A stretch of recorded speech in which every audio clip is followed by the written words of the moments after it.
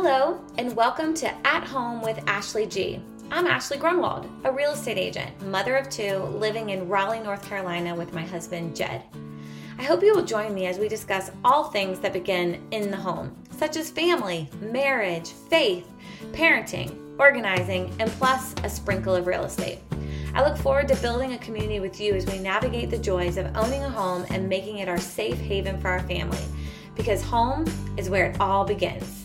Hey everyone, it's Ashley Grunwald, Hunter Row Real Estate. I hope you're doing well. The topic of this session is how to keep your email inbox organized with less than 10 emails a day. So what I mean by that is at the end of the day, my goal is that you would have 10 in your inbox or less to start each new day. So I'm going to talk you through how I do that. I will tell you that I am not tech savvy. So if you are super tech savvy, you may laugh this whole broadcast because I'm using very simple tools, and I'm sure there are much better and more tech savvy systems available. They just are not ones that I've been super interested in unless you can take some time to explain how they work. So this is a very simple way of managing your email. So first is creating different folders.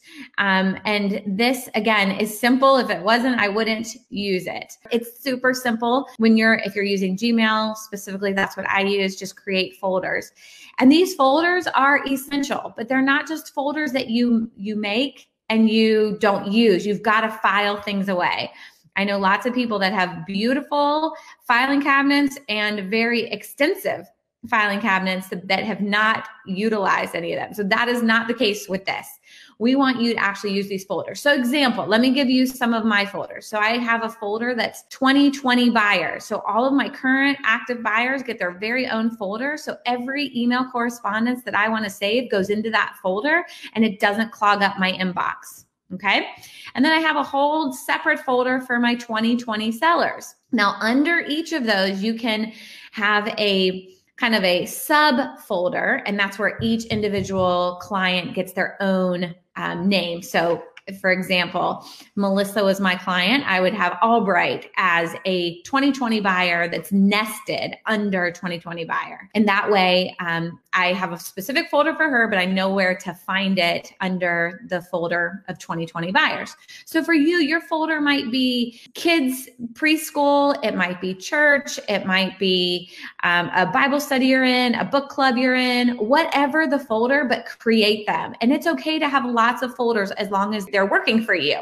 I often go in and clean up my folders. If I'm finding that I made a folder that has one document in it, I might try and see if that document could go into a different folder. So have as many folders as necessary, but don't have more than you're not using. And then of course, doing the nesting of folders underneath each bigger category, but I wouldn't go too crazy with that because then they could get lost. So I usually nest one time under the bigger category. So hopefully that's something you're already doing, but actually start utilizing it if you haven't been. All right. Another thing that I do, Unroll.me. Is anybody familiar with that? Unroll.me. That is it's a free service that you can unsubscribe from newsletters and advertisements, things that you either automatically get subscribed to, or you may have bought something from a specific store and now you're on their subscription list. This will help clean out your email box. And I believe it happens each month. I've been doing this for quite a while since somebody gave me this great idea.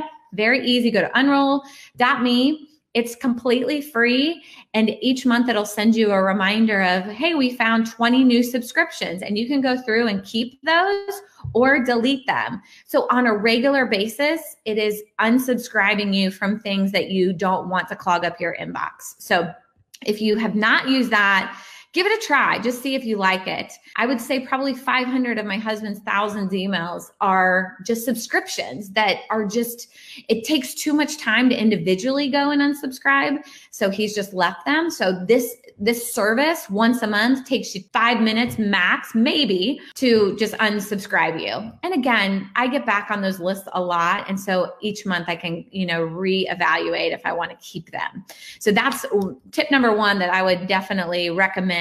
My next suggestion here would be to have a personal email address separate from if you're a business owner or work for a company and have a work email. So I would have separate personal and work. Again, you can make this email really easy. Go to Gmail, create an email if you don't have one. I don't like my personal emails to clog up my business email account. So my suggestion here is as soon as you receive a personal email to your business account, which happens because people don't know that you have a personal email address, I instantly forward it to my personal email address and delete it out of my work email. And the reason for that is because I look at my emails as my to-do list for the day, the week, the month. And again, I'm going to explain this more to you. But if I have something personal in my work to-do list or email list, then the perception is that I have more to do than I actually do. So I forward that on personal email.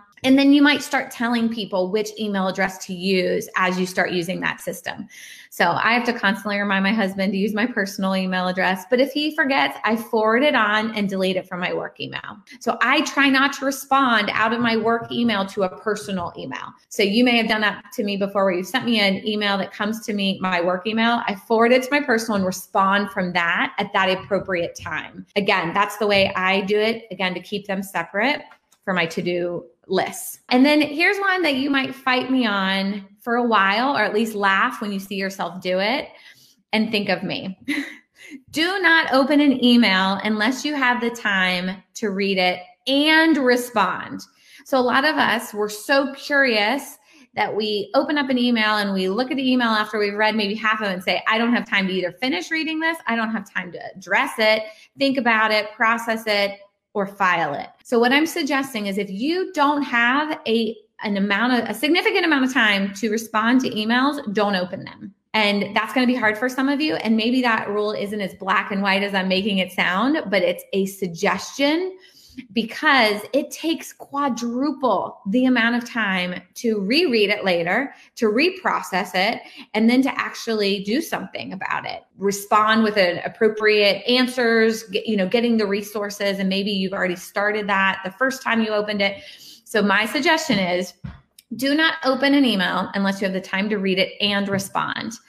And if you accidentally, and it'll happen as you get used to the system, if you open it, realize, I didn't have time, go back and mark it as unread, because otherwise it is going to get lost in the thread of emails. You guys know that. And then you find a client, or maybe if this is personal, a family member says, hey, did you get my email? I didn't get a response from you. Oh my gosh, I do remember reading that, but I never responded. So mark it back as unread if you haven't had a chance to respond to it. Respond and file the email immediately after opening it. So this goes alongside with the last tip of do not open it. But once you open it, this is what's going to be hard for people who maybe struggle with motivation, or they get an email that they're like, I don't have the time, the thought capacity, or the desire to go get the information for this proper response for an email. What I'm going to say is push through that and try to get the task done at hand. So as soon as you open it, respond to it, and then file it immediately into its corresponding folder. Again, this is where some of you will open it, think about it some more, switch to a different activity, and then never come back to it. Or when you do come back to it, you've spent way more time. So I would encourage you to think about the most efficient way to handle it is to respond to it immediately. And if you can't, don't open it. Copy yourself onto all emails you are awaiting a response so you can follow up if you don't hear back. This I do, and you might think, well, that doesn't help me clean out my inbox. That's just cluttering my inbox. Well, again, I'll tell you where I'll put this in the folders so it doesn't clog up your inbox. But how many times have you sent an email out waiting a response from a company, from a client, from a friend, family member, and you don't hear back? And then a month later, you're like, I never heard back about that. And it was like a month ago that you sent it and would have thought you would have had a response sooner. So I've copied myself onto things like that, especially professionally, because it shows a whole lot of confidence to say, hey, I didn't hear from you. Just wanted to follow up. I sent this to you a week ago. Just wanted to check if there was a good time for us to reconnect. In that way, one, you are showing them that you're never too busy for them and that you haven't forgotten them, even though they may have forgot to respond. So it just puts you in a really great professional place with your clients. So I would encourage you to copy yourself onto all emails you are waiting a response for. Now, I create folders, and this is my next suggestion, is to create a follow-up folder. So one of those folders on the left side of my Gmail is follow-up. And this is a folder that is for anything that can be followed up longer than a week. So if I'm not expecting a response within the week, but longer, I put it in the follow-up folder. And then choose a day of the week, whatever that is, where you're going to go through and check that follow-up folder. And maybe you need to call the person that you sent that email to, or you need to follow up with a text or another email to check. But this way, it's not clogging up your inbox, but it is something that's you're expecting a response in longer than a week. Put it in the follow-up folder. Now, I will tell you, when I first started the system, I had things in there that I had forgotten about because I wasn't checking my follow-up folder. So now it is just a active, regular occurrence for me to put emails in there that I need to follow up on. And then again, choose the same day each week that you're going to go through the follow-up folder and complete that task by following up, getting the answer you need, and then getting rid of the email. Once you're done, it can be eliminated. You don't need it anymore. So that is a great way to take some things that aren't able to be completed today into a spot that holds leverage in your brain, but doesn't take up space in your inbox. Create a follow-up folder, put things in there that you're waiting a response on, or projects you're working on that would be longer than a week response. And then keep emails in your inbox if they need addressed within the current week. So again, we have that follow-up folder that's for anything longer than a week. But for me, I keep my inbox as my current week's to-do list. And again, I'm trying to keep that 10 or less every single day. So it does mean I have to actively be working through it each day, or that 10 will become 20, 30, 40, and you know where that goes. So again, keep chugging along at your to-do list by attacking those projects and getting them out of there. And it is the best feeling, I don't know for you, but for me, to be able to file those away when I'm done, or put them into the follow-up folder to know this isn't going to be accomplished this week, but I will follow up with them next week, that type of thing. So it keeps you accountable to what is necessary this week and following up for further than that. But moving on, like I've been saying this whole time, we want to use our inbox as a to-do list. And I learned this from another agent at our office who had suggested this, that they really saw their inbox as their to-do list for the day or the week. And so you need to review your old emails in your inbox every day to see if you can take one off the list and see if you can, like I said, file it or address it. Another thing that I do is when I am out and about, if I am not at my computer and I think of something I need to do, I need to follow up with this client, I need to call this seller, I'll just send myself an email to my business account that says, follow up with Ando, and send that email to myself. And that goes on my to-do list, right? Because I told you my email is my to-do list. And then later that day, when I sit back at the computer and I think, oh, I got to call her, delete that email. It doesn't need to be processed in a folder or filed away because the task is completed. The only time I need to leave it is if I need to reference it for later, or if I need to do some sort of follow-up. So keep that in mind. All right. Now, I talked to many of you when I told you I was doing this topic, that the question was, well, what about text messages? Help me manage my text messages. Now, again, I told you I'm not very tech savvy, but I tried.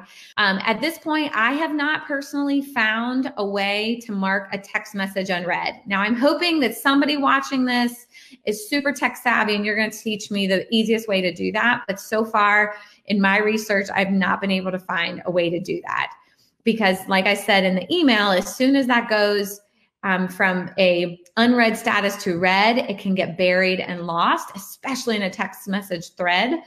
So I have not found one. So what I do is if I open up a text and I realize I need to respond to this, and maybe it's something I want to respond to in an email in a more professional way, or I need some more time to think about it, or I just don't, like I said, have the time at that moment to get the answers, then I take a screenshot of the text message, because otherwise that is out of my mind, especially since it's gone from my, unread bubble on my phone. So what I do is screenshot it and then email it to myself. Exactly. Because that has become a task for me to accomplish at some point when I have the time to do it. Again, if it's a personal text, send it to my personal email. If it's a business text, send it to my business text. The next time I'm sitting at my computer, looking at my to-do list, I can knock that out without forgetting. Because now my clients communicate with me via text just as often as they do an email. And the only way to not miss those is by making sure that I have record of it. And sometimes I want record of it to keep, to reference. So again, screenshot the picture of the text, email myself, call Joe, and have that text screenshot in there to remind me what it references. So I don't know if that's something that would be helpful for you, but I do it. Otherwise, I would just mark it as unread and address it when I'm able to, if that's at a computer or once I get the answer they're looking for. Okay. And then same rule applies. Don't read the text unless you have time to respond. Again, because as soon as you open it and it goes to that unread or goes to a read status, it's probably going to get buried amongst many other texts. So I'd be very cautious to do that unless you're willing to screenshot it and email it to yourself for later. And then if you're being added to group texts and you would rather not be, maybe ask the sender to text you separately or ask them to move your conversation over to GroupMe. I don't know if you're familiar with, that's a text app that you can use in group settings and it doesn't clog up your regular text message thread. So that's a way to do it. And then what I usually do when I get a group text, I respond directly to the sender versus responding to the group text because I don't want to get those group texts. So I just separately respond. And that's a way to communicate, hey, I'm just going to talk with you. And maybe it was convenient for them to send a group text. So I'm just going to respond and say, thanks for inviting me. I'll be there, something like that versus telling the whole group that they don't really care whether I'm going to be there or not. Again, the emailing yourself to remind yourself of what has been texted or emailed to you is helpful to me just because I can miss that, especially if I'm with my kids or I'm out away from my computer. So I hope that that's something that you could consider and try out yourself. I know Melissa just said her biggest problems with the texting too. And again, I hope that the email is something that can help by reminding yourself who you need to respond to so that you don't forget. That's the way I manage my inbox and make sure, for me, every day at the end of my day that there's 10 or less. If there's more than that, again, I'm running a business and I can maintain 10 or less in my inbox as long as I am addressing them daily, filing them into folders, using the follow-up folder for anything that lasts longer than a week, and then actively responding to them as they come in. Thank you for joining me today. And if you connected with something that was said, I hope you will share this with a friend, subscribe, and leave a review. Thanks for sharing this journey with me at home, where it all begins.